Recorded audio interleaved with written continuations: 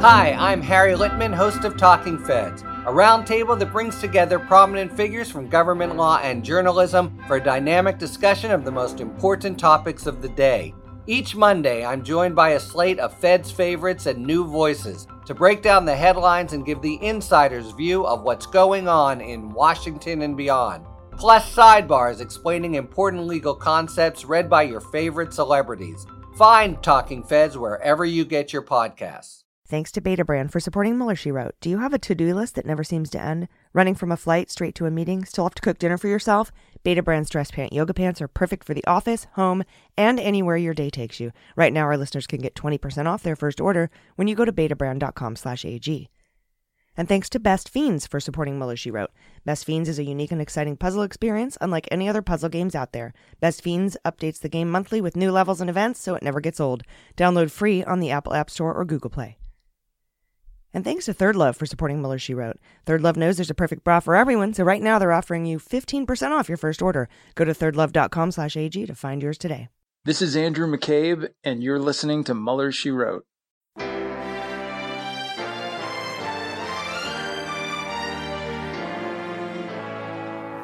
So to be clear, Mr. Trump has no financial relationships with any Russian oligarchs. That's what he said. That's what I said. That's obviously what our position is. I'm not aware of any of those activities. I have been called a surrogate at a time or two in that campaign, and I did not have communications with the Russians. What do I have to get involved with Putin for? I have nothing to do with Putin. I've never spoken to him. I don't know anything about him other than he will respect me. Russia, if you're listening, I hope you're able to find the 30,000 emails that are missing. So, it is political. You're a communist. No, Mr. Green. Communism is just a red herring. Like all members of the oldest profession, I'm a capitalist.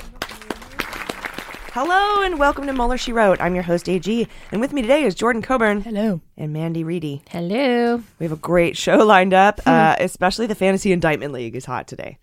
We have former U.S. Attorney Joyce Vance. She's going to join us to explain some legal questions about a guilty plea in the Trump inaugural this week. Oh, God. Dude, your boy, you missed the Fantasy Indictment League last week. We were all over you. I have a very sore throat today. I was moving some stuff around yesterday, particularly old records and LPs, dust like all over my vocal cords, and it was kind of oddly seemed rainy, but somehow dry. Like, you know, like it's almost raining, but you get out of the car and you shock yourself on something metal. That was yesterday. And so now my voice is all messed up. So I'm really sorry, unless you think this is rad. Hey. It kind of sounds sultry. I kind of like it. Me and Kathleen Turner. I'm not bad. I'm just drawn this way. No, we're totally going to do this. But, we do have a lot of news. I can't not bring you the news. But I just wanted to let you know, like, my voice is messed up. I also want to thank our patrons. If you're not a patron yet, you can sign up for as little as $3 a month, and you'll get early ad-free episodes of our sister podcast, The Daily Beans. And we have some new things coming, including a video feed, which will feature us with messed up hair and jammies. We'll be setting it up this month, maybe at the end of the month. Should be live soon. Plus, new ad-free bonus Q&A episodes. I'm really excited about this. And so many great questions already. I know, and some also ridiculous questions. Yes. And of course, and I will answer the ridiculous questions. Like, if you had one chocolate lab, what would you call it? You know, I'm like, well, Choco Taco. Duh. Is it a girl? Yeah, doesn't matter. Tacos are gender neutral. Really? I think so. I guess so. I guess a butt crack is a taco also. Oh, you're thinking, taco, just like the pink taco. The euphemism? Is that the right word there? The double entendre. Colloquialism? Anything that's not formal is a colloquialism, but yes. yeah, the pink taco. See, I would have to. That's fair. Yeah. Sorry for inserting my 5th grade humor into this. Different from the green taco, which I don't know. I don't understand. Interesting. Is that a restaurant? No. Oh, good, because that sounds disgusting. Who would ever do that? Like, we're going to call ourselves the green taco? The green taco. Come After on in. The pink taco was shut down and the food left out. Dude, for 3 weeks. There is a restaurant called Pink Taco in LA. Yeah. It's just down the street from where we stay at the store. The Comedy Store. The Pink Taco Store. Nice taco riff. Thank you. Well, now back to the tacos. Anyway, ad-free bonus Q&A episodes, access to our closed social media groups, which are incredible support. They're great for support and they're great for networking. And tons of great thank you gifts. We're moving to a new merch provider, and I'm really excited about that. Follow the Daily Beans on Twitter at DailyBeansPod, and you'll be automatically entered to win dinner with myself and our network CEO. So yeah, you can support women in podcasting. Your pledge helps us pay high wages, provide health benefits and 401k retirement plans for all our employees, and it helps cover our costs. It's my birthday, January 20th, so it would be the best gift if you could support our little operation and keep us independent. We would love it. And speaking of thank yous, we got some great gifts this week. First of all, from Jean Yoon, longtime listener. She's in, I think, Canada. Yeah, Toronto. Nice. Dear AG, Jordan, and Amanda, thank you for all you do. I've been a subscriber from day one. I rely on the dedication, insight, and good humor the three of you bring to the news swamp that is our present lot. Thank you. Saw this at a friend's antique bookshop. Thought of you all. Beans come true. Have a wonderful 2020. I do hope one day you visit Toronto. All the best, your fan, Jean. And it's this book, like, it's orange, and it's like a pamphlet, kind of, and it says beans. Like a zine. Enjoyable the world over. Grown in Michigan. Interesting. I don't think of beans as being grown. Me neither. But I guess that is how all living things work. Well, I guess we all grow. But beans, I feel like they just are. Yeah. Yeah, they just come into existence like Right. conception. Like snails. Like there's no baby beans. Miracle Zap beans. Miracle Zap beans. Immaculate conception. Got it. There's no baby beans. But yeah, no, in fact, if you open this book up, I'm afraid to damage it because it's so old and antique-y. The Michigan Bean Shippers Association. Delicious anytime, anywhere. Boston may have made them famous, but Michigan grows them. 99% of all the Navy pea beans harvested in the United States come from Michigan's thumb and Saginaw Valley. Just so you know. Cool. You know what? On that note, I really like weird and interesting facts about places. So tell me what you believe to be the most interesting fact about your state. Tweet at us. Your state or your city. Or your city. I love that. I love that shit. I love finding out like weird details about someone's like, we grow the most blah, blah, blah. We got some bumper stickers from Bill Moyers, Vote for Sanity in 2020. A democracy can die when there are too many lies. Thank you for those bumper stickers. And then we got these amazing handcrafted wood name tags and coasters. So there's one that says AG, one that says Mandy Reedy, and one that says Jordan Coburn. It says Mueller, She Wrote. These name tags are laser cut from Baltic pine, 1/8 inch plywood. The staining is vaporized wood, adhering as it blows over the piece. Vaporized wood. Wow. I used one of your logos, and I think it worked okay. It looks amazing. The coasters are the same deal. Notice how deep the cuts are. It's so spills get caught in the coaster and then soak into the coaster. The cup is supported by the raised parts. Your logo isn't very symmetrical. Well, excuse us. So I talked to Nancy Drew. So I added some lines to support a cup. I hope that works. It's beautiful. It is. I really want to thank you all the patrons, for your support. I can't go into details right now, but I will soon, I promise. But your support is my rock right now, so thank you all so much. As I said at the top, we have a great show, but before we hit the headlines, let's make some corrections. It's a mistake. It's hard for me to say I'm sorry. Oh, I made a mistake. All right, so from Ento, we have on a recent episode, AG mentioned that if Bernie and Biden win the primary, for better or for worse, at least there would be no identity politics in play. However, Bernie is ethnically Jewish, and anti-Semitism in America has sadly been on the rise, for better or for worse. I doubt a Bernie candidacy would be free of identity politics. First of all, it was Amanda who said that, not AG. And second of all, I don't know if Bernie's Judaism rises to the level of identity politics. I mean, he's mentioned it like twice in his life. And I don't think he's a practicing Jew. He's definitely not an Orthodox Jew. Not that that matters or makes any difference whatsoever. In fact, when the DNC was hacked by Russia, they got emails from the Hillary campaign, or at least from the DNC, saying, let's attack Bernie for not being Jewish enough. I don't know if you remember that. No.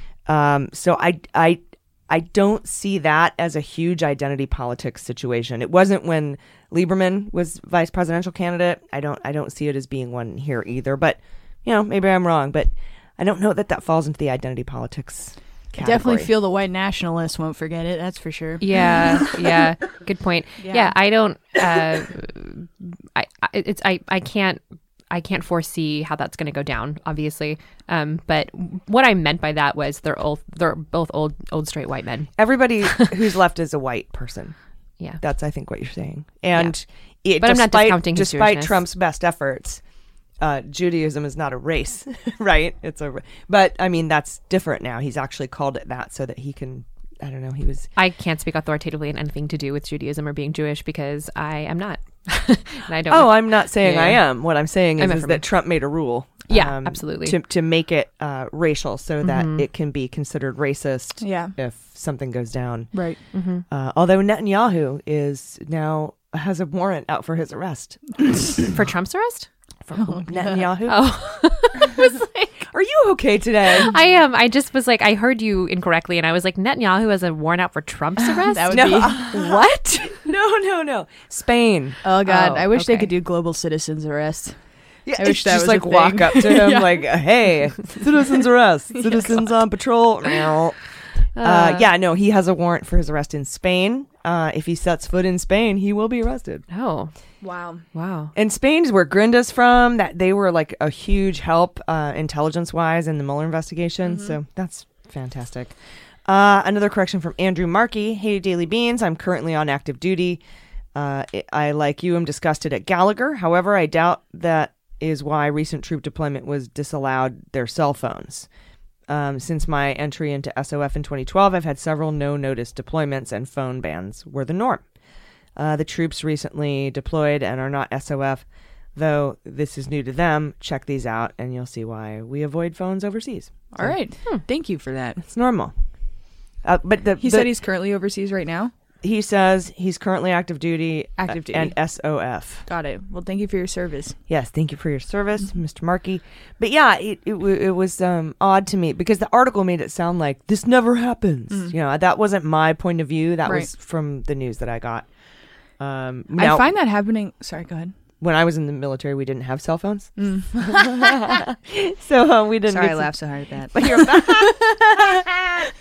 pull away from the mic laugh. That was a pull away. That was a pull out laugh. You pulled out and laughed. What were you going to say? Oh, I was going to say, I find that happening a lot actually with reporting where the tone of the article doesn't kind of match the actual facts if you look into it more. The reality of it. Right. Yeah, so now I find myself needing to even if it's, especially actually the New York Times, they had a weird stint of being like still all over having the a weird place stint. So Wall Street Journal did it this week too. I'll get into that in a bit. But yeah, you're totally right. Like, what the fuck?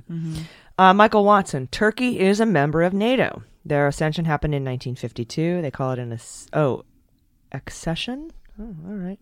I was gonna say ascension. It's like Jesus. Though honestly, given their defense procurement, this person is from the UK. They spelled defense with a C. That's so cool. accession might be a special UK word that I'm. The procurement of the Russian anti-air system, the S-400, to their regular use threats to European NATO members to destabilize the European Union. Destabilize with an S. Good job. One would wonder why they still are. Yeah. Okay. So you're saying Turkey is a member of NATO. I was for some reason thinking they weren't. I think it was Ukraine I was thinking of. Too many scandals to keep track of. Too many scandalous countries. Not countries, but scandalous relationships with other countries. Right. Well, and it's also hard because we have a president who says very anti-NATO thing at times, but then also throws bones to Erdogan all the time. So it's like, who do you hate in totality? I can't tell. I can't keep up. Doesn't feel like Erdogan should be in NATO, but yeah. Right now, I guess we shouldn't either. So, and he says, while listening to you all from Sweden, Sweden, not the UK. You guys remind me of how hilarious and insightful Americans and Canadians / Amanda can be. Your great contribution to us in Europe is understanding what the hell is going on in the United States. It cannot be understated. Lots of love and keep it coming. And then some dude whose opening statement, well, first of all, he complained that I call it a compliment sandwich. He says, you wouldn't put a piece of bread in between two pieces of bologna. Fine, it's a shit sandwich if you want me to be fucking nice about it.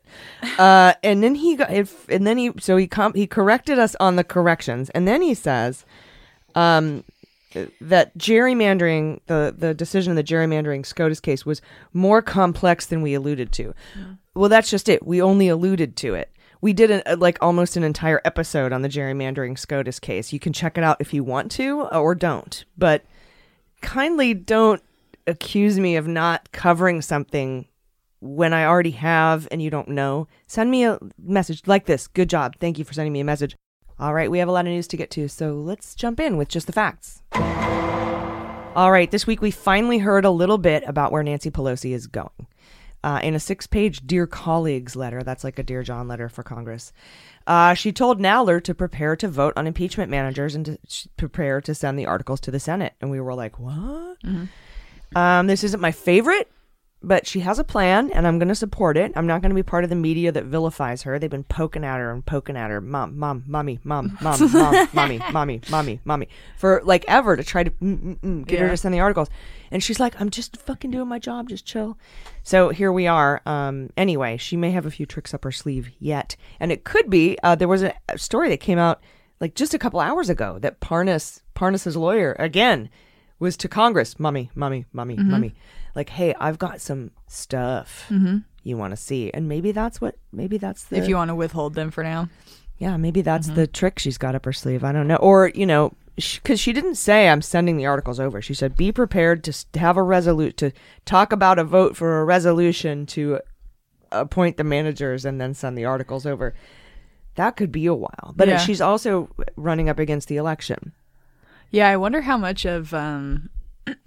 their conversation, behind closed doors is sort of, what do we do in the scenario, which seems to be the case, that is him continuously doing things that are impeachable offenses constantly. Like, how do we split that up? Do we split it up at all? What kind of action do we take against that overall, right? So I wonder if it's not Parnas, there's a bunch of things. There's like a freaking treasure chest of crimes and misconduct and high crimes and misdemeanors. Yeah, so I feel like that's a big part of it too. Yeah, it's like how do you play a move when it's constantly your turn? I know. Where do you pick? But specifically, I want that fucking in any day now. More Manafort documents will come out about Ukraine and the peace plan, which was just a backdoor communications to allow Russia to have control over the peninsula, over Crimea.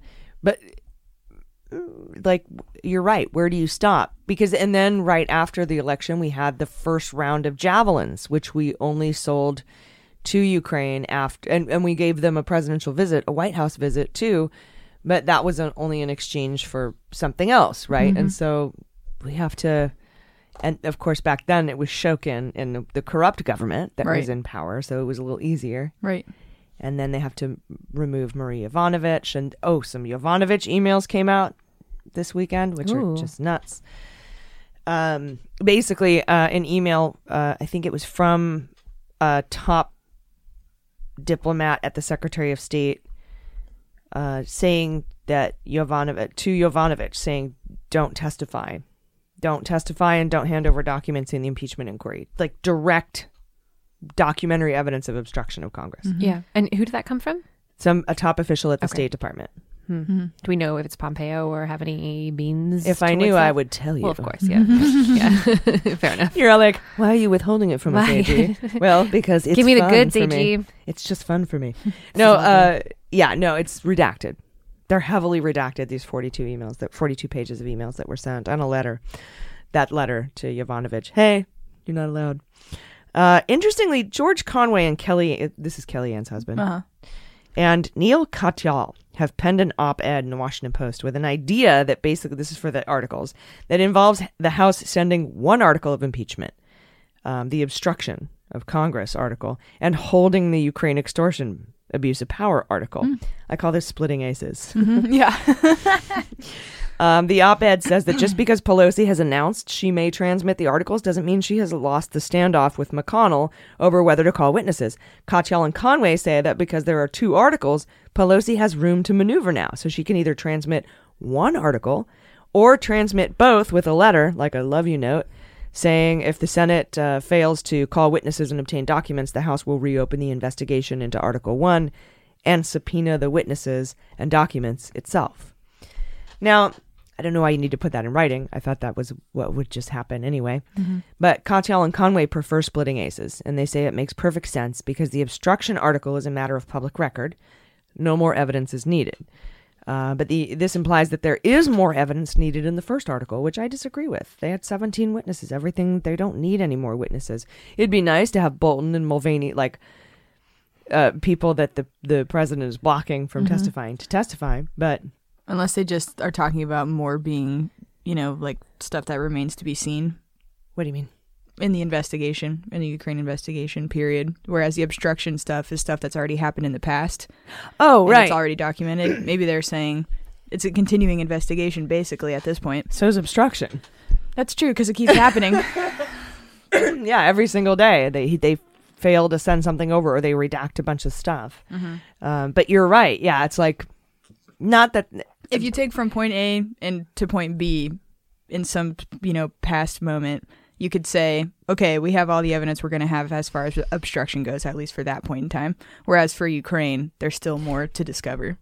I agree, but that's not what they said. What they said was we have enough evidence in the obstruction, which implies that we don't have enough evidence in the Ukraine shakedown. And I just wanted to be like, yeah, we do. And yes, we do. And that's the end. But you're right. Ukraine evidence could come out until for 100 years from now. We could still be getting Slow Ukraine. drip. Yeah. Just the depths of it all. Even if it was a fire hose, we could be getting it until the end of the century because it's just so much stuff. There's always more layers of shit with Trump. Always. There's always another layer of shit. You dive deeper into the pile of shit and you find out there's more shit. It's a good thing about the fire hose is it gets the shit off. It's like a porta potty at Coachella. It's like the ultimate bidet. Porta potty. God, I just had a flashback to the porta potties at Burning Man. Oh yeah, I bet. Can you imagine like a wrestler, it's the ultimate bidet, and it's a fire hose, and it's just totally like shaves your whole butthole off. The first time I saw a bidet, I didn't know what it was because most people don't. Yeah, I grew up pretty like working parents, and like a lot of our parents work, like, and so we don't have bidets. No, I just meant like we were very like we were very working class. Yeah, we were very. They're working also class. really not in the U.S. at all. Very like lower at least middle class. I had never seen one before. I had never been to a hotel fancy enough or had friends who had a bidet, and then I saw a bidet for the first time. And I lived in an apartment with a bidet. Yeah, well now they have them where you just attach them to the side of your toilet, and your friend is like, dude, try the bidet. And you're like, okay, bro. Like, oh, trust me, dude. I do have a friend that's done that, actually. This is a weird fucking toilet, you guys. What is this? Is this like a Japanese toilet? Yeah, between the squatty potty and the bidet, there's just a complete operation now. Just entire appendages to all toilets across the nation. Oh, that's quite funny. So anyway, in this whole Ukraine thing, new evidence has emerged since. Here's why I like what Nancy did, because since she's had the articles on hold, new evidence has emerged since the first articles were adopted, including new emails that show Trump personally ordered the Ukraine aid hold 91 minutes after the call with Zelensky, and of course John Bolton saying he's willing to testify, and now these new emails where they actually wrote to Yovanovitch and said, "Don't you dare testify," or don't hand over documents. So, holding the Ukraine article, holding one of the articles, splitting the aces, according to Katyal and Conway, would be powerful and precise. It would be a powerful and precise response to McConnell's declarations that he has no intention of holding a fair trial. Well, but we know that. My problem with this gambit is it would mean 2 impeachment trials if there was a second, article or additional articles. And I think, while I think it's a bad idea, Katyal and Conway assert it's a fair price to pay for obstructing justice so much. I don't know that you want him to have 2 trials, because then you get 2 acquittals. Then you really get the argument. They came after me, and they still lost over and over and over, and he'll run on that, and that's a much more powerful message than, the Senate acquitted me in 2 weeks because whatever, one time. Right. And if we're gonna do 2, then shouldn't we do 3 and then 4 and then 5? Whereas if we just have like this one time, maybe that makes a little bit more sense, I guess. Yeah, and I never understood the urgency message that everyone would say. It's urgent, we have to do it, it's urgent. I never understood how impeaching the president faster in the House would stop election interference in 2020 or keep him from cheating or keep him from doing it more.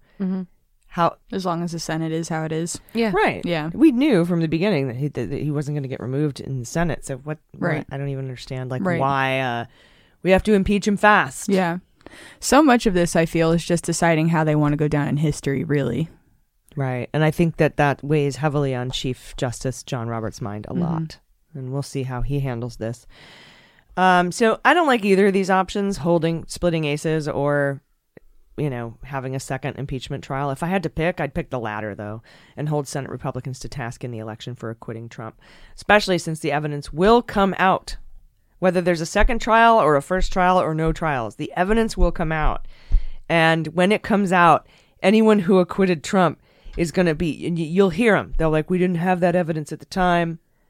I didn't have that evidence at the time. Had I had that evidence at the time, I would have voted differently. I didn't see that. I didn't know that. They're going to fucking say that. Right. Even though they had all the evidence at the time. There is plenty of evidence that this went down this way. Even though also the onus is on you to do the fucking research to get more evidence because No, we don't do more evidence in trials. Didn't you hear?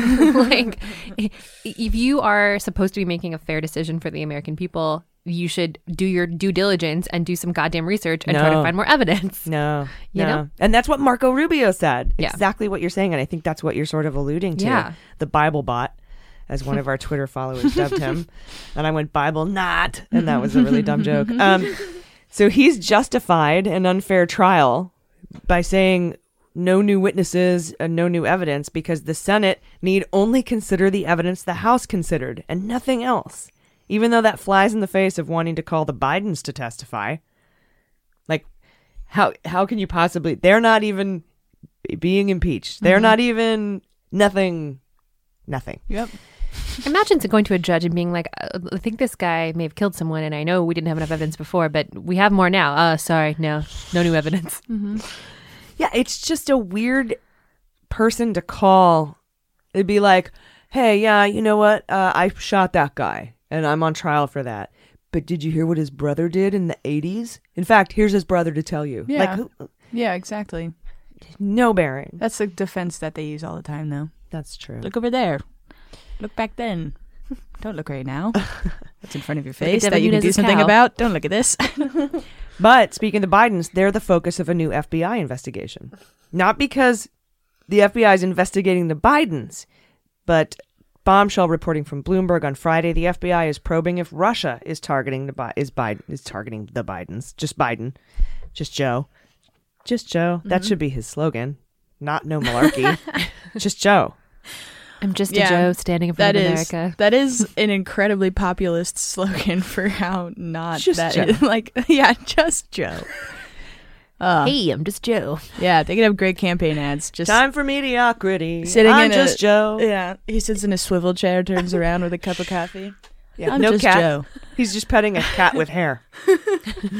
Your shirt is unbuttoned a little bit too much. Yeah, they should. Oh God, they really should. Your face. I know. I never imagined got a that little thick. Somehow.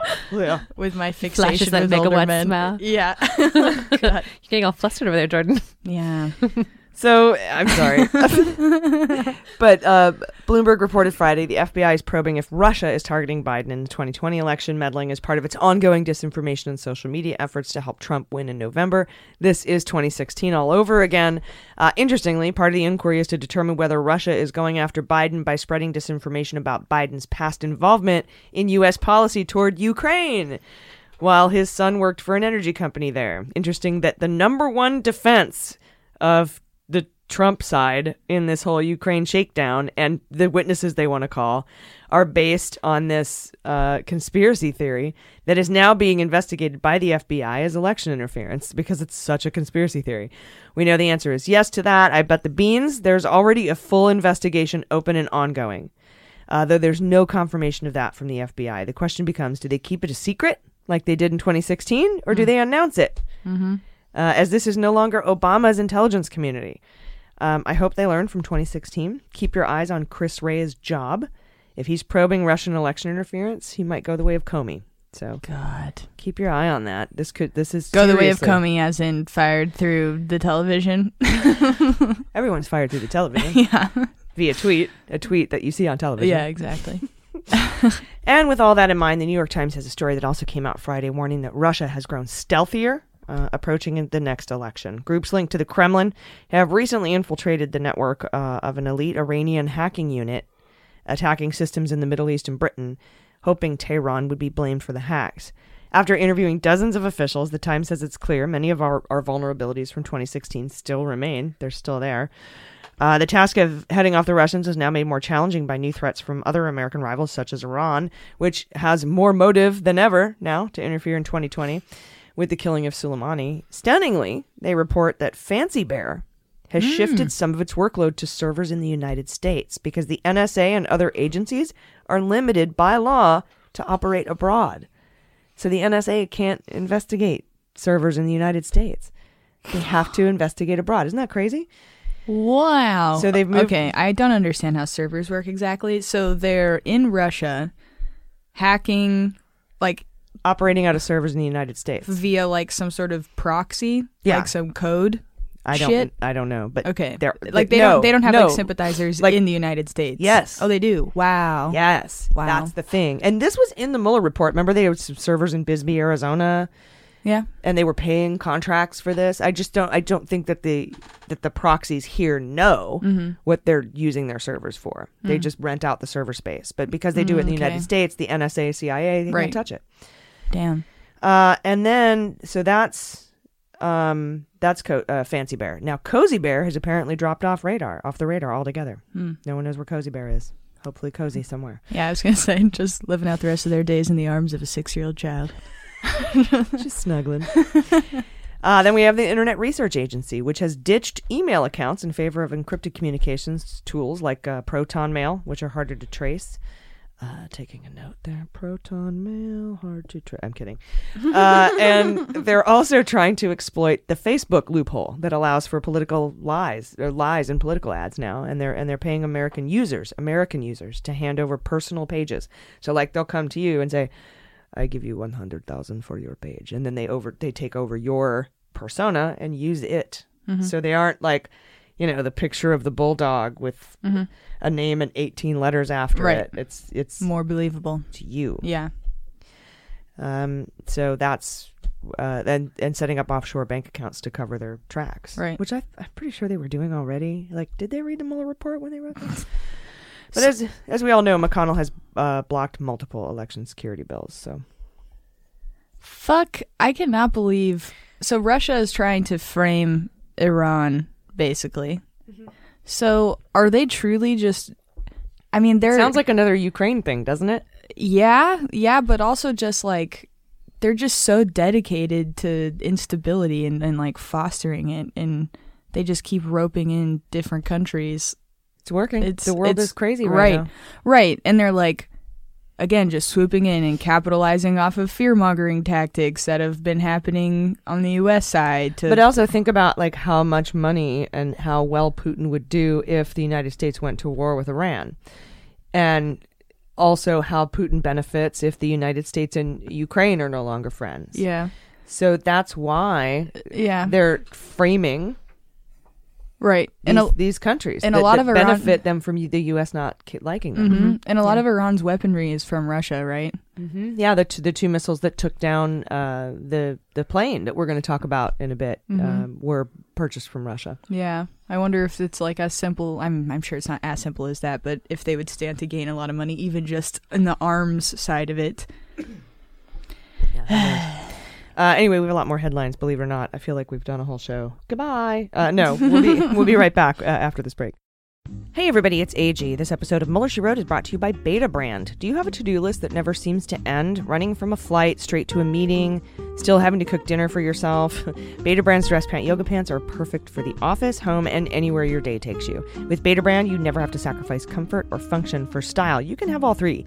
Their dress pant yoga pants are incredibly versatile, super comfy, perfectly stretchy. You cannot wrinkle them if you tried. And that is what I love about them. Pack and travel so perfectly. They have all the style of a dress pant with the stretch, fit, and feel of yoga pants. Whatever your style, Betabrand has the pants to match with dozens of colors, patterns, cuts, and styles like boot cut, straight leg, skinny, cropped, and more. They even have a pair with 8 pockets, which is my favorite. I have a pair of those, and I love them because I don't have to take a purse out of the hotel room when I'm traveling. I have 3 other pairs. I have crop, straight leg, and boot cut, and I absolutely love them so much. The boot cut with a pair of heels looks so good. It makes your feet look small. Anyway, I bring them with me on every trip because they don't wrinkle. They pack and travel beautifully. And the 8 pockets, like I said, I can leave my purse at home. Beta Brand now offers premium denim with the same flexibility and comfort as yoga pants. Right now, our listeners can get 20% off your first order when you go to betabrand.com/AG. That's 20% off your first order at betabrand.com/AG. Millions of women agree these are the most comfortable pair of pants you'll ever wear to work. Go to betabrand.com/AG for 20% off today. All right, quick update on Iran. And this ties into your hot note, Jordan, because you're going to talk about what happened in Baku, Azerbaijan, a while back. But imminent threat, right? That's what everybody's wondering about. Apparently, the only imminent threat was impeachment. Pompeo says, look, I have the quote right here. It's absolutely ridiculous. Let me pull this up because you're going to laugh so hard. It's when he said it, I was like, did you just say that? And I couldn't believe he actually went down that path. He says, when asked about, oh no, that's Pelosi. Oh, this will get a lot of attention today on the imminent threat intelligence. Pompeo tells Fox News, there's no doubt that there were a series of imminent attacks being plotted by Qasem Soleimani. We don't know precisely when, and we don't know precisely where, but it was real. But sounds legit. Isn't that in the name of the word imminent? That's the opposite. That you have to have some sort of like temporal awareness of when it's coming. When and where? Yeah. Yeah. If I have an imminent threat to me, it's not just because I have this impending sense of doom. Yeah. I have specifics about when and where it's going to happen. That is precisely what imminent means. Let's look up the description of imminent here, shall we? Imminent. Adjective. It means about to happen. So sorry, we clarified not laughing that. at her, but yeah, you're like about to happen. Yeah. And of course, this week Iran abandoned the rest of the nuclear deal. They're going to start their centrifuges back up. They're going to start enriching uranium. Yay! And Trump, of course, has blamed Obama for the Iran missile attack that came after his airstrike against Soleimani, saying it was the money we gave Iran as part of the nuclear deal. We apparently put $1.8 billion into an airplane and flew it in the night over to Iran. Okay. And that apparently is real. People think that. People think that actually happened. And that's not the case. We unfroze the money we owed them from 1979 and paid that back to them. And there is proof that most of it, 90% of it, went to infrastructure and jobs and getting the oil refineries back online so that they had a revenue stream. Yep. But like maybe 10% of it went to their defense spending. Yeah. Like we don't spend money on the Department of Defense. It's pretty cheap, to run the Pentagon. But their defense department is the Iranian Revolutionary Guard, which we know because Trump helped them launder money through his hotel, and you're going to talk about that in a little bit. So that's just super ridiculous. But but also this week, Iran accepted responsibility and apologized for downing that plane. They said, "Yep, we did it. It was a mistake. We thought it was something else. Oops." What a horrible loss of life. Yeah, I'm actually kind of surprised that they apologized and accepted responsibility for it. Yeah. I think it's. I mean, makes it more believable, right? Well, we were predicting this when we were first talking about it. Like, what's most likely? You know, I think it fits into exactly what was the most logical thing that happened, and it also makes sense that they were trying to cover it up at first. I imagine they realized they were just too in over their heads, and they couldn't cover that up. I have to imagine, especially since it was their own systems, that, well, they said it was human error, but whatever happened, they were a bit trigger happy. They knew that happened immediately. So I think it's very interesting and surprising, though, that they came out, like you said, and actually admitted their mistakes, because they were blatantly lying that entire time. I also don't think about it not being them. Yeah. Oh, they didn't say it wasn't them. They didn't say anything until in the beginning. No. I thought that they were saying that it was an explosion on the aircraft and stuff. Okay. I mean, they weren't Not that I know of. I mean, unless I'm totally wrong. They weren't saying anything until they came out and said they did it. They wouldn't have been able to keep that under wraps for very long anyway, because I don't think the Canadian government would have been chill. They were pretty aggressively pursuing. Wait, I know what you're talking about now. At first, they were like, we think there was a fire on the plane or that the engine blew up. Yeah, that was definitely them. Yeah, and then they started changing their tune slowly about letting people look into the black box. But no one else has seen it yet. Right. Yeah. Well, now they don't need to, I guess, because the answer. I mean, they still need to, but now if they just they relieve themselves of a lot of pressure in one way by admitting that it was them. Right, and they did it on accident. Right. What freaks me out is that I believe the Iranian prime minister now more often than I believe our own government, our own president, which is one time. Yeah. Yeah. One time is more than I've ever believed Trump. Yeah. And here's this crazy thing came out. His motives now. Everyone's wondering what his motives were for this attack on Soleimani. Wall Street Journal came out with a story, a very long story, and it wasn't until the 22nd paragraph where they said Mr. Trump, after the strike, told associates he was under pressure to deal with General Soleimani from GOP senators he views as important supporters in his coming impeachment trial in the Senate. So this, at least in part, was prompted by the impeachment. His reelection. Definitely. Yep, makes sense. I mean, to the surprise of no one. Yeah. Right. We were guessing that, but for him to just fucking come out and say it. I think that he thinks, like you've said before, though, if he says it, it makes it okay. If he says it out loud, then he wasn't trying to hide it or cover it up and it wasn't a lie. Like, the more he says things openly, the more he thinks it's okay. So yeah, I suppose. That's a weird phenomenon. It's weird. Where you're like, just because you say it doesn't make it okay. And from the Mueller files, I feel like we should have a Rockford Files theme song right here. Prosecutors in both the Manafort and Stone cases have said they're ready to release more documents from the Mueller investigation. While we were recording last Sunday, prosecutors told a federal judge they were ready to release previously sealed details from court proceedings about how Manafort lied during his cooperation. Now, we knew he lied, but apparently there's more details about what he lied about because last year, we know, his plea deal fell apart. We found out he lied to prosecutors about 5 topics. And remember, one of them was completely redacted.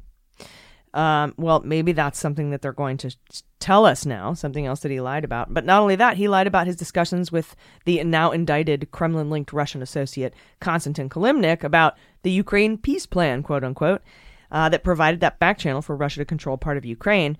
And they're interested in getting Trump's support for it. That's what they were, back then Russia was trying to get Trump and the Trump administration to support the Ukraine peace plan, which meant annexation of Crimea, or at least controlling part of the country. Because they had already done that in 2014. But this is the connection between 2016 and the current impeachment, right? Manafort, he's the linchpin. The connective tissue between Russian interference in 2016 and the current disinformation coming from Russian-backed Ukrainians in that shadow, foreign policy conducted by the three amigos, Giuliani, Volker, Sondland, and Perry, which was directed by Trump, as we have now seen in recent emails that came out after he was impeached. So, and then less than 24 hours later, Courthouse News reported that prosecutors in the Stone case are prepared to hand over sealed records from Roger Stone's search and seizure warrants to the media outlets that have sued them. They're going to do it in 60 days. An attorney for the media wanted them released in 30 days, citing the slow pace of the case and the public's right to know. But Assistant U.S. Attorney Aaron Zelinsky argued the release could compromise ongoing investigations and the privacy of third parties. Zelinsky is a Mueller person.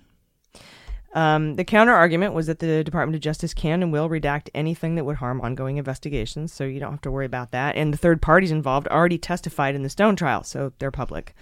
Stone's attorney also backed the 60-day timeline, and that is the delay that won the day. So keep your eye out for that 60 days from now, and the ties between the Mueller probe and the current impeachment going on with the Manafort documents. And after 3 years of bullshit investigations into the Clinton Foundation and Uranium One, Trump's Justice Department has found no factual articulable basis to open a criminal investigation. We know that phrase from Andy McCabe, which has sent the Q assholes into a shame spiral. Despite the exoneration, Trump rally-goers continue to chant "lock her up," a chant made popular by disgraced former National Security Advisor Michael Flynn, who faces sentencing in just 15 days. So buy yourself a nice bottle of Pinot. Get ready for him to be sentenced to prison. Because as we know, the Mueller team has revoked its no jail time recommendation in favor of recommending the max, which is 6 months in his case for the one count. And I still don't understand how he isn't facing additional charges. I know. What? All the things he avoided. Right. For copping a plea. But yeah, exactly. But given that it's Bill Barr's Justice Department... How does that not set the precedent for other criminals, though, that you can just say you're going to cooperate and then switch and face no consequences? Right, and he'll probably get a pardon from the president. Yeah. I'm sitting over here like, yeah. I wish you could see me right waving now. arms. Yeah, it's not a good precedent. No, it's not. But we do have more news, so we'll be right back with Hot Notes, and the Fantasy Indictment League is lit, so stick around. Hey everybody, it's AG. As you know, politics is my passion, but even I need a break occasionally. So when I feel like I need a mental palate cleanser, my go-to refresher is Best Fiends. It's an amazingly fun puzzle game app that's free to download. Best Fiends combines an exciting story with challenging puzzles that relax and engage your brain, but it's casual, so anyone can play.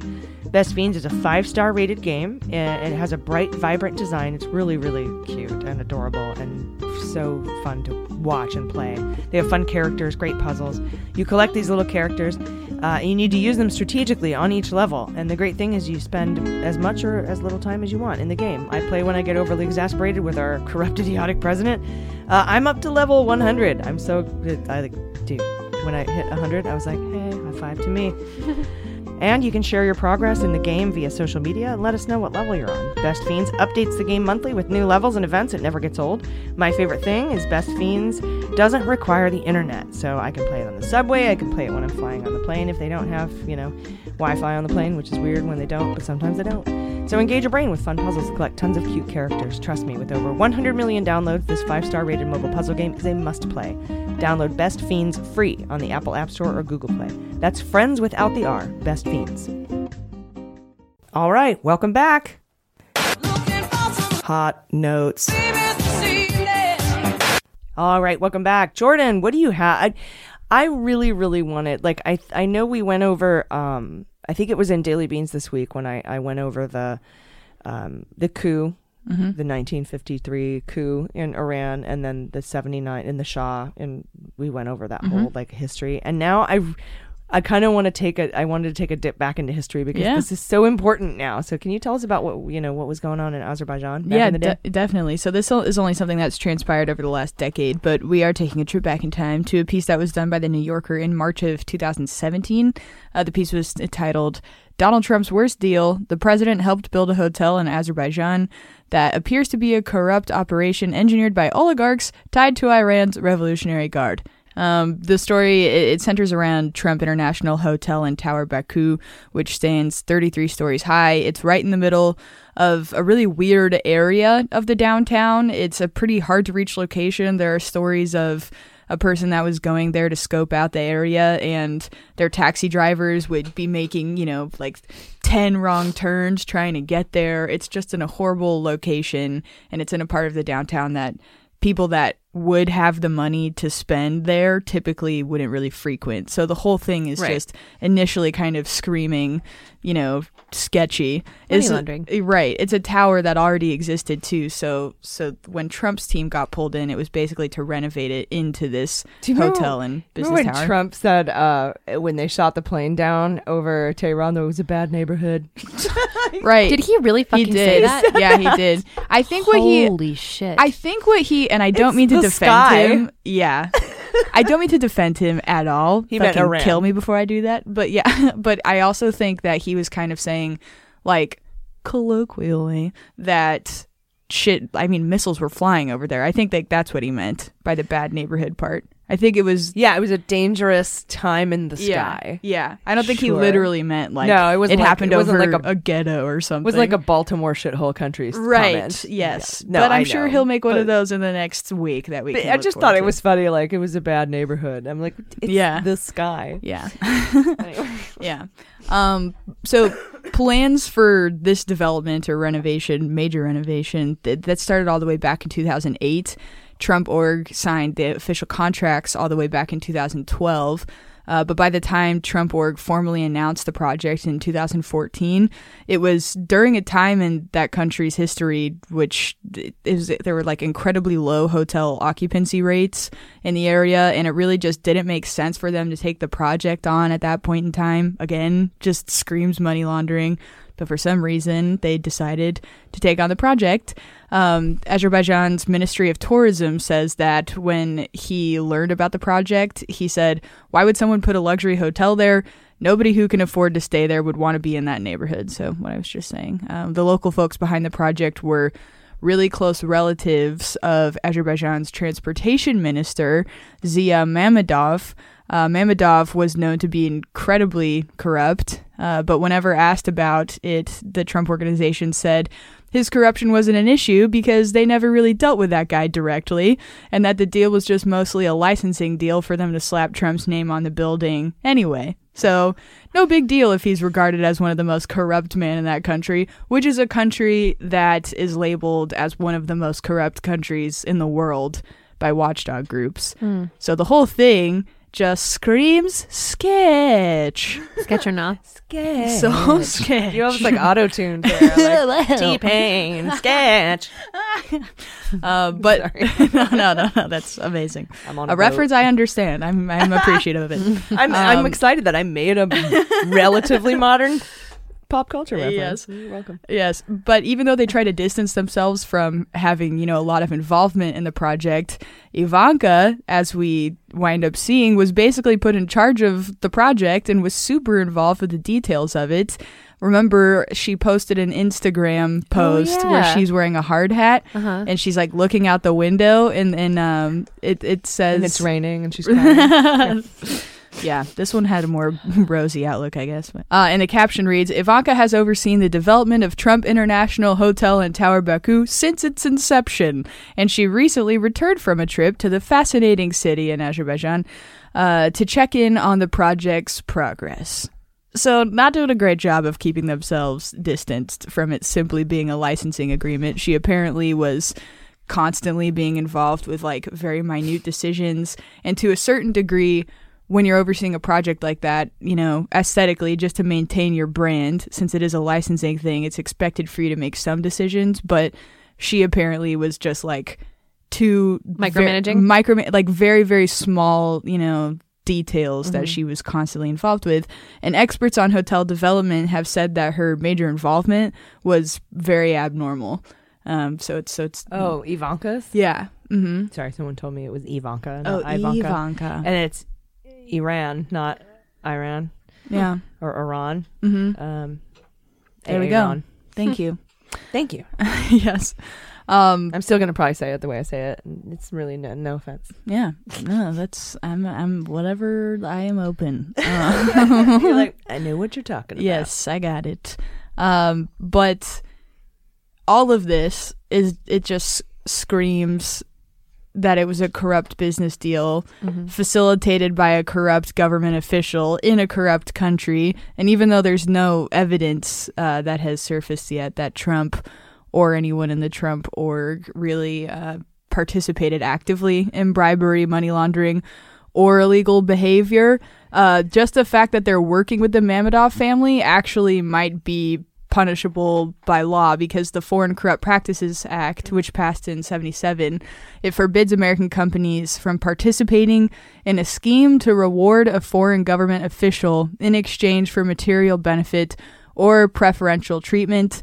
It goes on to say the law even makes it a crime for an American company to unknowingly benefit from a partner's corruption if it could have discovered illicit activity but avoided doing so. So basically, if you go into a business deal with a company that has any sort of inklings of being tied to corruption and you didn't do your due diligence to investigate that and see if that's what was going on, then that's on you. If it turns out that they were using it as a front for some kind of money laundering or bribery scheme or whatnot. And that legislation closed what was known as the head in the sand loophole.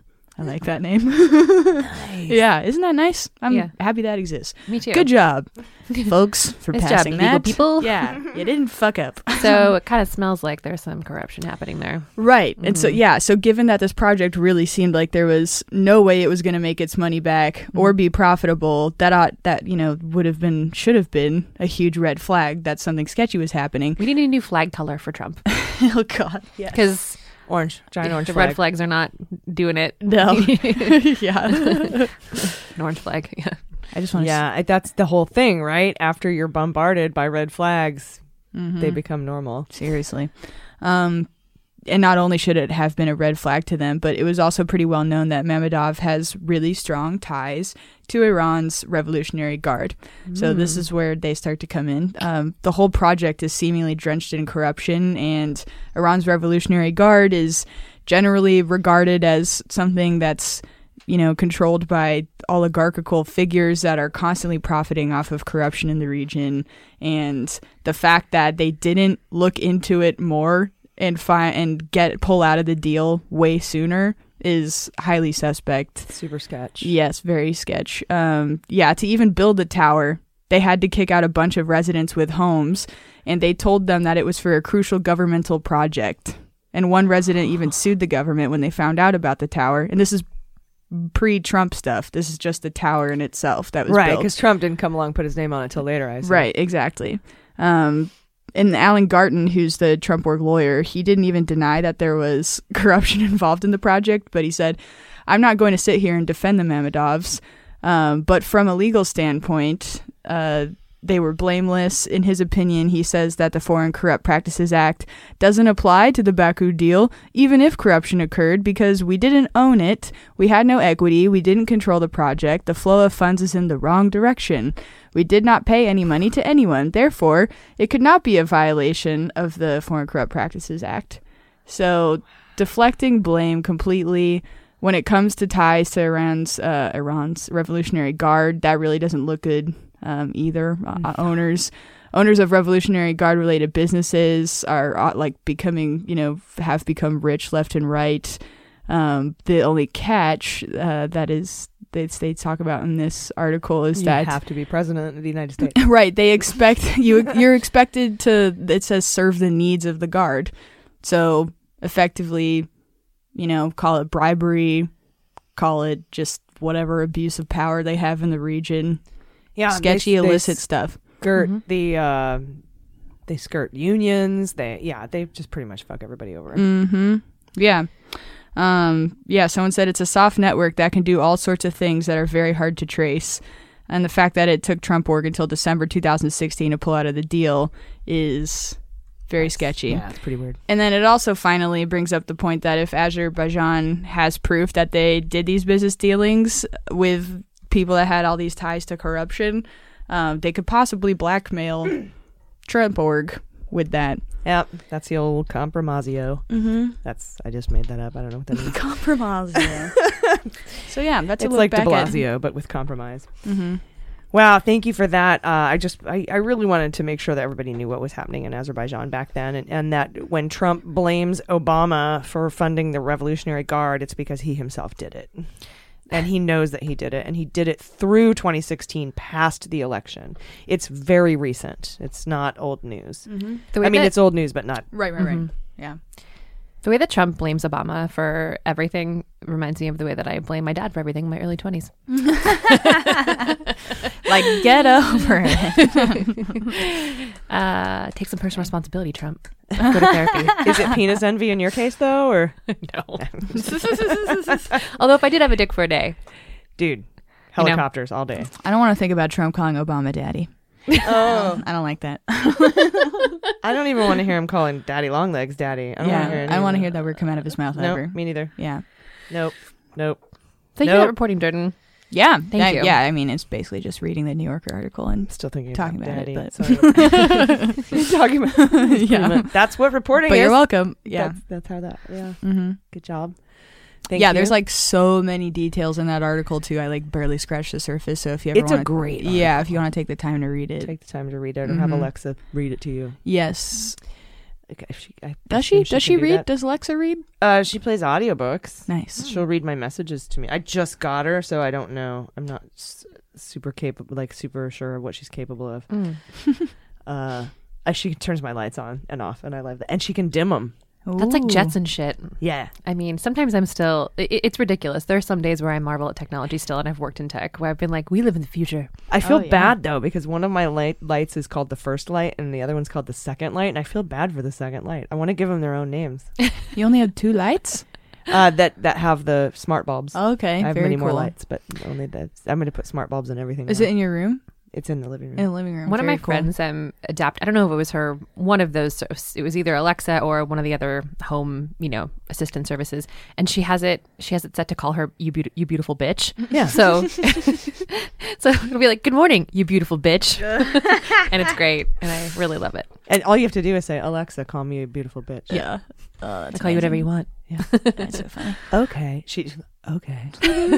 Can you say that sexier, Alexier? Oh, God. Or no? All right. So anyway, I have some old stuff, too. We're going to take a little time machine trip for hot notes here. So because I can't even believe now that the inaugural investigation is just now ripening. So let's listen to last February, nearly a year ago, when we had this breaking news story.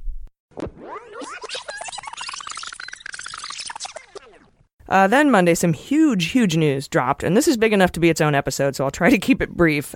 This is potentially more consequential than even the Mueller investigation. Don't hate me for saying that, though this investigation originated from Mueller's probe, so it came from there. The Southern District of New York issued a broad subpoena for the Trump inaugural committee, and we've been following this story for a really long time since we found out Trump's inaugural cost twice as much as Obama's, apparently, but was like 1/10 as cool. They had a bunch of high school marching bands and like some DJ drums, cool drums or something. Just like DJ cool drums, something like that. It was like one of those sick bro guys, you know, with like playing a bunch of drums and being a DJ. Oh, it's the dumbest. Yeah. You save money when they play multiple instruments. That's how you do it. I guess. So what's amazing about this subpoena, you guys, is the sheer scope of it. It requires Trump inaugural officials to hand over documents about donors, finances, activities, spending, any guests, any benefits they handed out, including tickets and photo ops with the president, federal disclosure filings, vendors, contractors, contractor lists, pretty much everything they have. It could take months to comply with this subpoena. They want to know all the benefits provided to guests and donors and donations because the inaugural has to disclose these to the FEC. Any falsification or omission is a crime because the disclosure form is signed under penalty of perjury. And this one was signed by a guy named Doug Ammerman. So you might want to throw him on your fantasy draft. Doug Ammerman. Squirrel.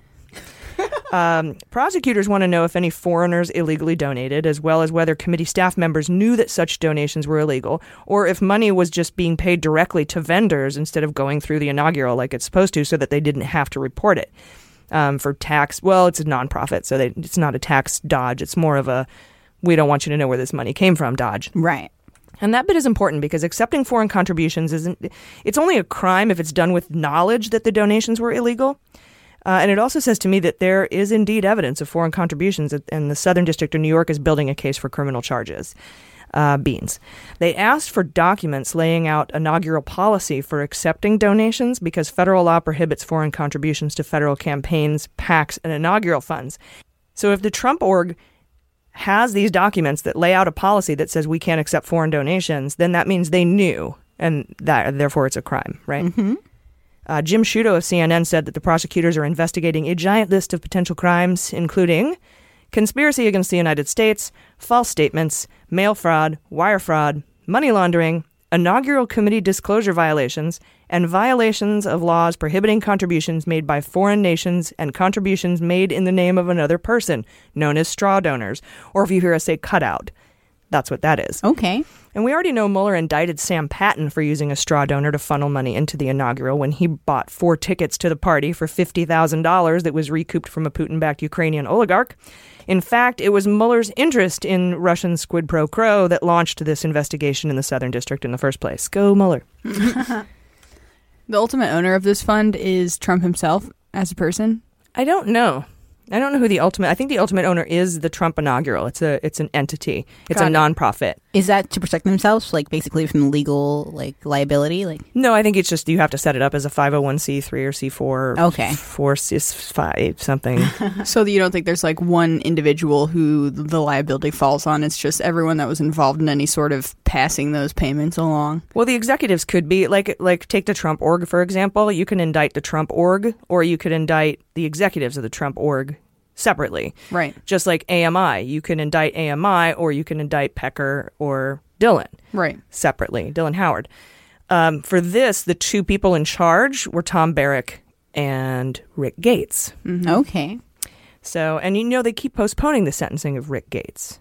Right? Yeah. So it seems like if he were assisting the Southern District in this investigation, it would make sense to postpone his sentencing so he can get credit for helping. Yeah. Although you can get credit for helping up to being in jail for a year, but he hasn't even been sentenced yet. We don't even know what kind of time he's facing, and additional help could make him avoid jail altogether if he wasn't already. He was the deputy director of the Inaugural Fund, second to Tom Barrack, who I mentioned before. He's the guy who helped Manafort get the job with Trump in the first place. He's the one under investigation for his shady real estate dealings with the Qatar Investment Authority. And in a ProPublica report, we know that Barrack was seeking to personally profit from connections to the Trump administration, according to a confidential memo obtained by WNYC. The memo outlines how Barrack's company called Colony sought to benefit financially from its ties to Trump. Unabashedly white name. Colonists. This memo says, quote, "The key is to strategically cultivate domestic and international relations while avoiding any appearance of lobbying." Any appearance, yeah. Yeah, don't want to look like you're lobbying. Otherwise, we have to register as foreign lobbyists, and no one wants to do that. It's just not cool this year, 2016. And oddly, the only guy mentioned in the subpoena is Ahmad Zuberi. He was in Trump Tower around the same time Al Rumehi was there from the Qatar Investment Authority meeting with Flynn Jr. and Cohen. Probably to discuss the Rosneft Commission sell-off. Super beans, though. That's beans. And according to Renato Mariotti, friend of the pod and host of the On Topic podcast, this subpoena indicates that the investigation is in its early stages. And the massive scope of the subpoena, as I said, could take months to comply with. And the inaugural has said it will fully cooperate. So they're going to start digging. So that was back in February. And start digging they did, because this week, that guy, Zuberi, the only person actually named in the Trump inaugural subpoena, has been charged with and is pleading guilty to obstruction of justice for deleting emails in which he discussed the oranges of his $900,000 donation to the Trump inaugural breweries where they brew the beers. Inaugural. I love Patton Oswalt. Hey, shout out. So yeah, his $900,000 donation to the Trump inaugural, including emails with an unnamed foreign donor who happened to drop $5.8 million into Zuberi's account around the time of his donation to the Trump campaign, or Trump inaugural. They have also have evidence that after prosecutors asked him about the emails, he called his internet service provider to see if there was a way to permanently delete those emails off the server. So he deleted the emails. The cops called him and said, "Bro, you deleted the emails." And then he called up Cox and said, "Hey, can you really delete those emails?" That's like extra obstruction. Now, this is huge news, but it isn't quite an indictment. And I'll talk to Joyce Vance about that in the interview later on. But just like the old days, when a bad guy cops to one charge, a cooperation agreement is usually in the works. So this is it. It's been almost a year. Fuck yes. And the first criminal charges in the Trump inaugural have arrived. I was shocked Maddow didn't cover this on Friday. She's been following the story for as long as we have. But there was some other stuff going on. Oh, God. Yep. I'm sure she'll get to it. But this is huge. It has massive implications. So keep that in mind as I ask you, are you ready for sabotage? Woo. Yes.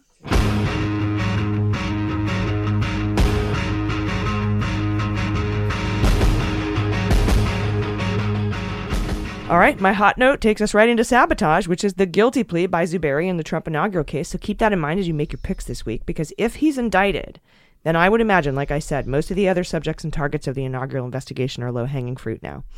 And after the Fantasy Indictment League, I'll talk to Joyce Vance about the difference between an indictment and an information, which is what this is called, and what Zuberi is going through and how this is indicative of a possible plea agreement. So stick around for that. And with that, are you ready to play the Fantasy Indictment League? Yes.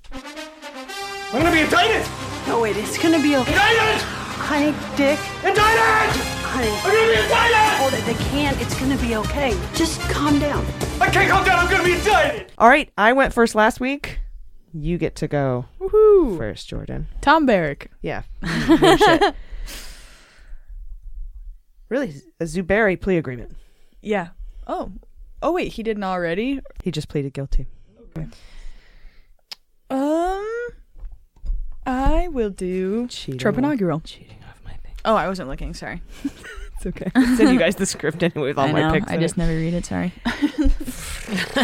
I like to be in the moment, you know? All right. I mean, I look at the shit I'm supposed to talk about, and then otherwise, I just like to be present. I'm going with a gentleman named Doug Ammerman. He's part of the inaugural. He signed off on all the stuff. All right. I'm gonna switch over to this AMI hush money situation. You've selected Pecker. Are you gonna select Pecker? I'm gonna do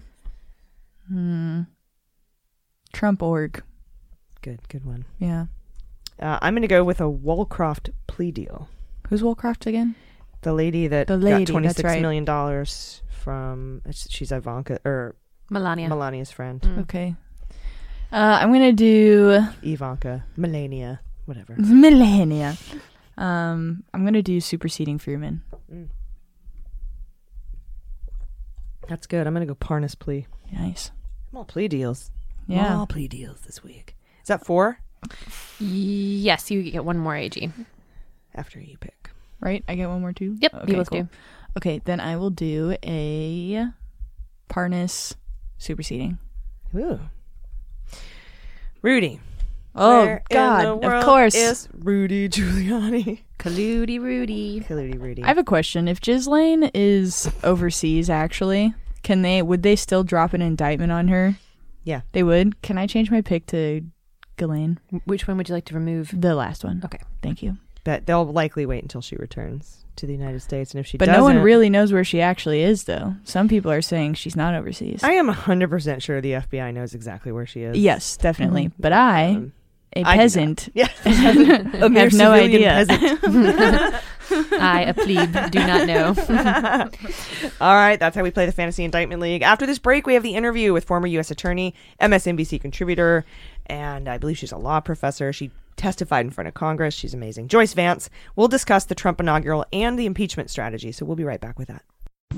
Hey everybody, this segment of Mueller, She Wrote is brought to you by Third Love. I am obsessed with Third Love. They are my favorite bra. All my bras now come just exclusively from Third Love. They're all I use. They do bras differently. They believe that every woman deserves to feel comfortable and confident every day. They're designed to fit you. Their bras are designed to fit perfectly, not the other way around. They're designed with measurements from millions of women, so they use metadata. Their bra styles are made to fit your life. They have over 80 bra sizes, industry leader, including their signature half-cup sizes, which I fall in between cup sizes, as do 50% of women. So I was able to find my perfect fit. It only took about a minute. I took their online Fit Finder quiz. They take into account not just cup size, but breast shape to find the ideal bra for you. And they have a fit stylist who is available to speak to you anytime via chat or text or phone. You can call them if you want. And every bra is made for your comfort with memory foam cups, no slip straps, and smooth, scratch-free bands with printed labels, so there's no scratchy tag. Third Love makes bras they believe in. Every bra is backed by their perfect fit promise. You have 60 days to wash it, wear it. If you don't love it, returns and exchanges are always free. And best of all, Third Love believes in giving back. They donate all their gently used bras to people in need. So you wash it, wear it. If it doesn't fit, return it. They'll donate it to someone in need. Third Love knows there's a perfect bra for everyone, so right now they're offering our listeners 15% off your first order. Go to thirdlove.com/AG now to find your perfect fitting bra and get 15% off your first purchase. That's thirdlove.com/AG for 15% off today. You'll be glad you did. Joining us today for the interview is University of Alabama law professor, MSNBC contributor, former U.S. attorney in Birmingham under Obama, all-around awesome human person. Please welcome back to the show, Joyce Vance. Joyce, thanks for coming on Mueller, She Wrote again. Wow, with that kind of an intro, I'll come whenever you want. That happens to me a lot, too. People give me all these intros, and I'm like, well, now I got a lot to live up to. All right. Yeah, I'm not sure I deserve that one, but I'm glad to be with you. Oh, you definitely do. You've earned every single accolade that you have. So this week, we heard news. This was so big, and it just sort of got glossed over because there probably is other stuff going on in the world right now. But we heard news that Zuberi was being charged with obstruction of justice, and our listeners know Zuberi from being the only person named in that broad subpoena issued by the Southern District of New York for information on the inaugural way back, I think it was like February, and his mysterious $900,000 contribution to the Trump campaign or Trump inaugural. And you tweeted out, though, because I was like, oh, he's indicted. But you tweeted out, this isn't an indictment, it's information, and it could mean there's a cooperation deal in the works. So can you explain to our listeners the difference between what this is and an indictment? Sure. There are two ways that federal prosecutors can charge a defendant. One is by going to the grand jury, convincing the grand jury that there's probable cause to charge the defendant, at which point the grand jury votes for what's called a true bill, and the defendant is indicted. That's the constitutional procedure. A defendant has a right in the federal system to be indicted by a grand jury. So when you see a defendant who's charged by an information, it's like somebody's waving a big red flag to tell you that this is a different kind of a process. The prosecutors haven't gone to a grand jury. This is a charging document that's based on a prosecutor's signature. And so if the defendant wanted to fight it, the defendant would go into court at the first opportunity and say, I move to dismiss this information. I'm entitled to an indictment by grand jury. So you know that when prosecutors bring in information, that means that there's a plea deal that's been worked out with the defendant in advance, that the defendant, when he's arraigned on the information, will waive his or her right to be indicted by a grand jury and will plead guilty. The interesting piece is what you don't know for sure, but what it seems likely we can infer here is that the defendant will also be cooperating with federal prosecutors, and that's why there's a plea agreement before he was charged. Yeah, it would seem that with all of he's facing other charges too in California, and it seems like this happens quite a bit, at least that I've seen with folks kind of surrounding this administration, is they'll be charged with one thing when they're clearly guilty of many other things, and I hate to say clearly guilty, but they could be on the hook for other crimes, and it's the one, and they've agreed to plead guilty to it, and that it just always screams that there's a cooperation agreement going on. So is that kind of, I guess that's sort of how we can deduce that that's likely in this case? Yeah, I think that's often the case. I mean, we don't know, looking in from the outside, what federal prosecutors have evidence where they can prove a defendant guilty beyond a reasonable doubt at trial. So sometimes we think that there's more evidence than there actually is, and prosecutors are charging only what they prove. But other times, and more likely here, as you astutely point out, is the fact that this signals cooperation. But I do think it's important that we sort of take a moment to consider, what does cooperation mean? Could it mean cooperation against someone who was involved on the Trump campaign end in the inaugural? Sure. But more likely, given the contours of what we know about this case, it would mean charging the people who were using him to funnel unlawful payments to the inaugural. I think the one is more likely, although the entire universe is possible. Right, sort of like Sam Patton and his $50,000 straw contribution to the inaugural for tickets for Ukrainian officials. Of course, there's so many other people involved in the inaugural, and I think maybe a lot of this has come out because of Rick Gates' delay in sentencing, that he was probably assisting on this inaugural case with the Southern District as well. And it's interesting, though, because you and I have talked a lot about Bill Barr, and he's where the buck stops in the Southern District. And I'm kind of frankly surprised that these investigations are going forward and active, and there's movement in them. What does that say to you? Does it say maybe we're looking at just something that's so ironclad, or that Barr just doesn't have his hands in it, or what's the deal there? You know, it's tough to stop a righteous case. I think an attorney general who meddles in a case that prosecutors are working, where they've developed sufficient evidence to go, is taking a dangerous and possibly an illegal path. But I think in this case, just being practical and understanding how this Justice Department has so often operated as a shield for the president, that's just another one of the factors that leads me to conclude that the cooperation here is probably as against other contributors, and the Trump campaign, the Trump inaugural committee, will continue to take the position that there was no way that they could have vetted these contributions and that they were unaware of the source and not involved in any illegality. Yeah, that is a good point. And I assume the inaugural itself as an entity could be in trouble. That's an interesting question. I don't know the answer for certain because I'm not sure what their legal status is, and if they're an entity that can be punished. There would certainly be people who were involved who would have susceptibility to individual liability.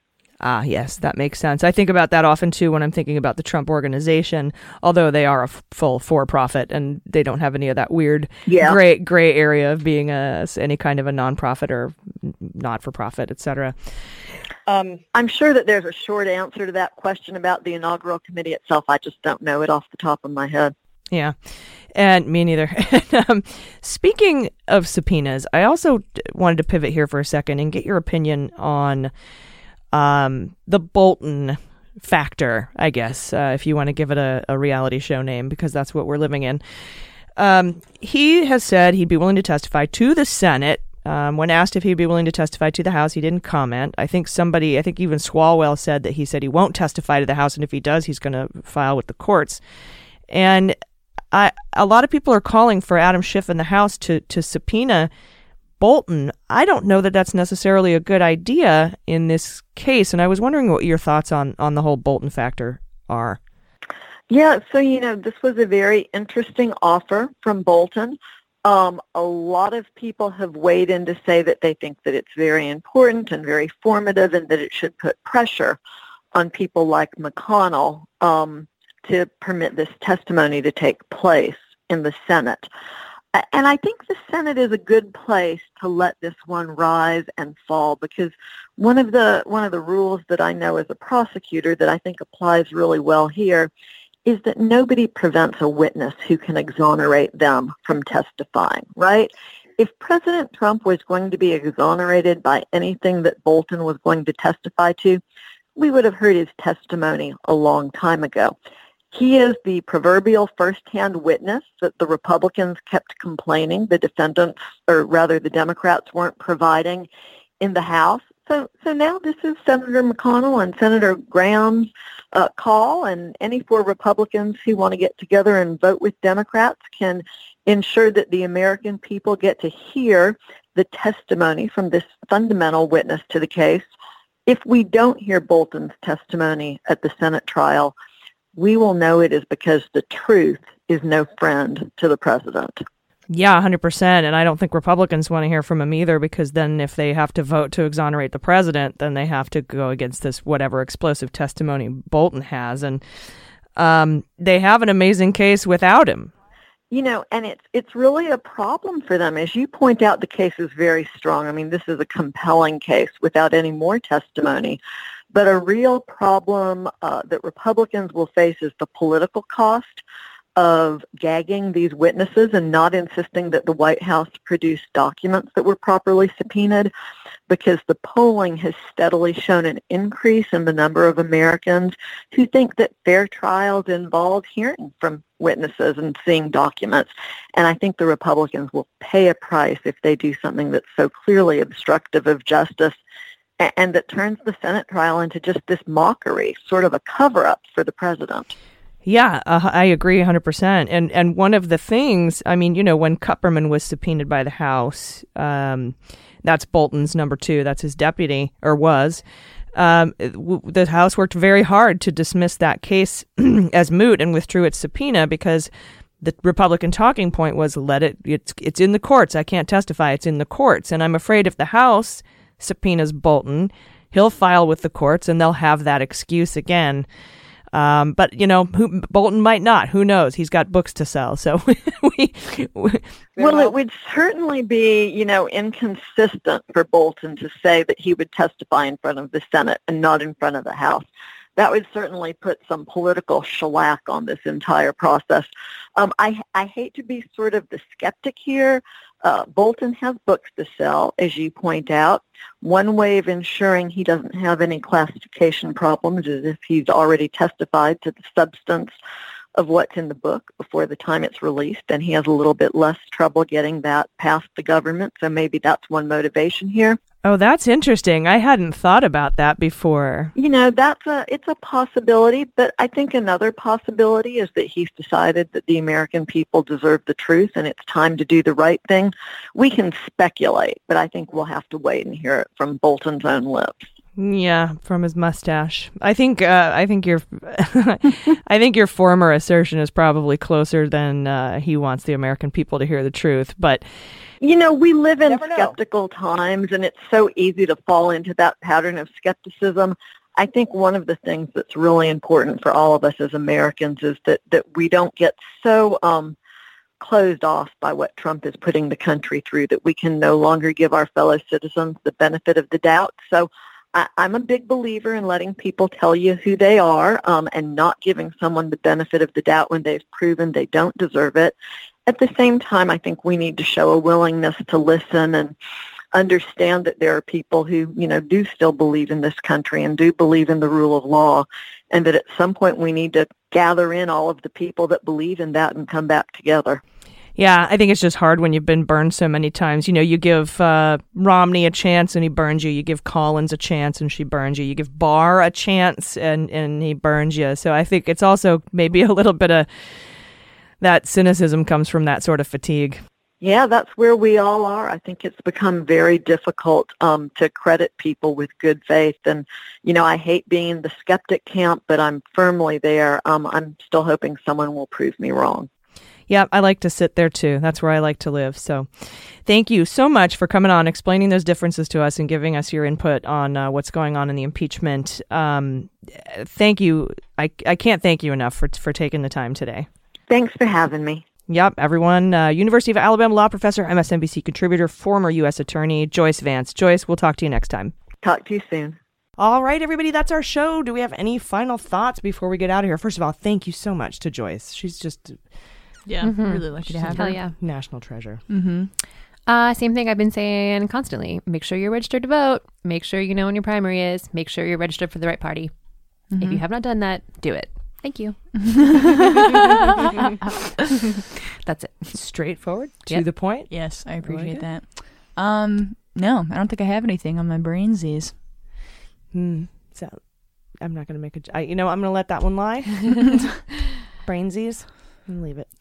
Any final thoughts from you? No. Just leader of ours. Just thank you so much, everyone. I'm really going through some stuff right now, and I really can't thank you enough for being who you are and listening to the shows, and you guys too. I wouldn't be able to do this without you, so thank you. Aw, shucks. So much. I appreciate you so much. You're the best. That's it. So everyone, please take care of yourselves. Take care of each other. I've been AG. I've been Jordan Coburn. I've been Amanda Reeder. And this is Mueller, She Wrote.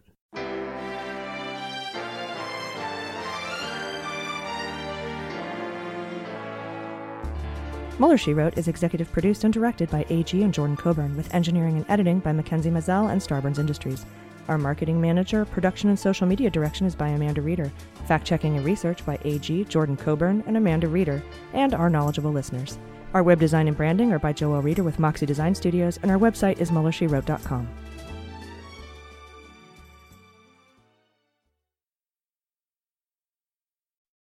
They Might Be Giants have been on the road for too long. Too long. And They Might Be Giants aren't even sorry. Not even sorry. And audiences like the shows too much. Too much. And now They Might Be Giants are playing their breakthrough album, Flood. All of it. And they still have time for other songs. They're fooling around. Who can stop They Might Be Giants and their liberal rock agenda? Who? No one. This ad was paid for with somebody else's money. MSW Media. Hi, this is John Cryer, and I am hosting a new 7-part true crime podcast called Lawyers, Guns, and Money that'll challenge everything you think you know about U.S. covert operations and presidential misconduct. From Jack Bryan, the director of American PSYOP, comes the incredible true story of John Mattis, a newly sworn-in Miami public defender in the 1980s who has found himself completely in over his head. I step off the plane, and there is a van with a couple guys with Uzis. And one of them in broken English said, "Welcome to Bogota, John." Mattis's first felony defendant has been arrested for having a machine gun and tells Mattis a dangerous secret. He was shipping arms into Central America on behalf of the CIA. As a first-time lawyer, I want to act like I know what I'm doing. But with the help of a Colombian drug smuggler... How much money the CIA raised by hitting up drug dealers? A lot of money, millions of dollars. An Alabama mercenary... They were prepared to die to the last man. I saw this in them. I saw the fire in their eyes. And they made me their war chief. And a newly elected senator, John Kerry. We are looking at allegations of drug running, gun smuggling, conspiracy to commit murder and murder itself. He'll fight to free his client. The judge said, "Show me in a courtroom how we were at war." Expose an illegal war being run by the White House. I mean, I wanted him involved, but I didn't want to be on record as doing it. And somehow stay alive in the process. I just escaped a kidnapping by the CIA in Costa Rica. This is Lawyers, Guns, and Money. So you have a man in an Armani suit standing in the bow of a boat with a rocket launcher and says, "If I lose sight of you, I will launch. You will be vaporized." Available everywhere starting October 29th, or get it ad-free and early starting October 22nd at lawyersgunsandmoney.supercast.com. There you'll find bonus episodes along with exclusive content. Subscribe now.